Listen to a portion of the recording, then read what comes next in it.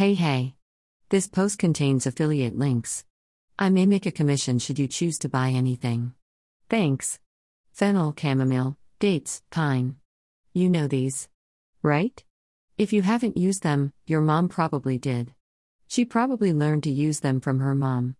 And so on and so on. Back to our ancestors who used them for medicine and food. Our earliest record of the use of plants for medicine is approximately 5,000 years old.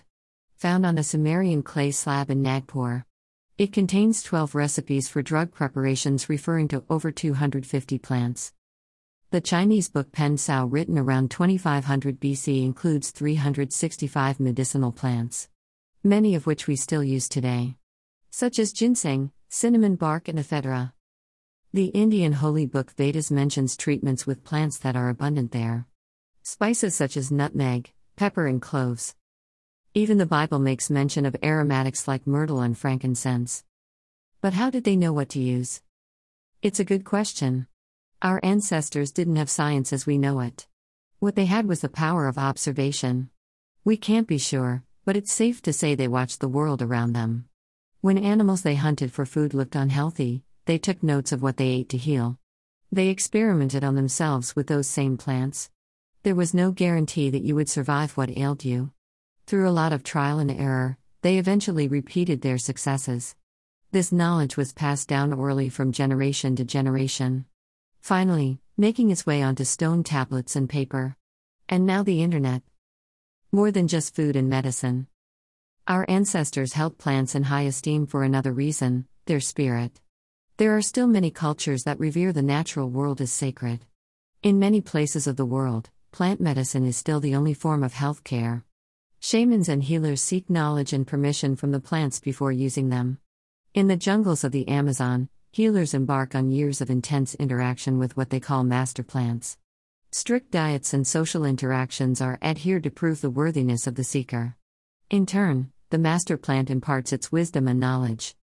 In recent years, ayahuasca has become popular with people from the West. Ayahuasca, made from a vine and a flower, is now being used to help with depression and anxiety. Its original purpose was to help the shaman communicate with the spiritual world. While under the influence of the entheogen, the shaman could communicate with the plants and animals. They could ask for permission to hunt and ask for insights on community management. If a citizen is ill, the healer would ask for a diagnosis and a proper course of treatment.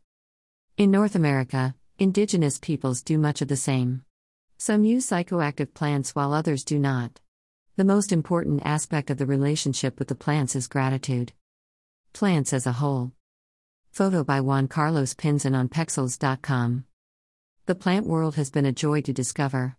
We've been lucky to have found plants that can treat everything from a headache to a heart attack. We're still in search of more.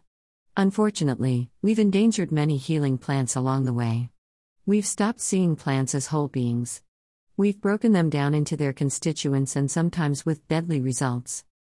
We've also appropriated plant traditions from cultures that are not ours. Dismissed the wisdom of traditional healers and lost valuable knowledge along the way. Allies. While not everyone wants to be a herbalist or even a gardener, it's still good to know and understand where your food and medicine come from. Without plant life, there would not be any animal life. If you were a meat eater, you would have a problem. The plant world gives us so much. It doesn't take much to tap into their wisdom and gifts. They are allies? Perhaps it is their soul's purpose for being here. Take this into consideration. Plants are used as a source of food, for clothing, for furniture, for medicine, for fuel, for pesticide, for beauty, for animal shelter, for environmental support, to support rainfall, contribute to soil fertility, and prevent soil erosion. Plants contribute to the economy. They are the beginning of the food chain. Plants provide oxygen. You don't have to get your hands dirty. Photo by Lucas Rodriguez on Pexels.com. As I said, you don't have to be a herbalist or a gardener to benefit from our plant friends. If you eat a vegetable or drink a cup of tea, you are enjoying their gifts. If you burn incense or smell a rose, you have experienced its healing power. We can each have a unique relationship with the plant world. It's as easy as sitting under a tree and listening.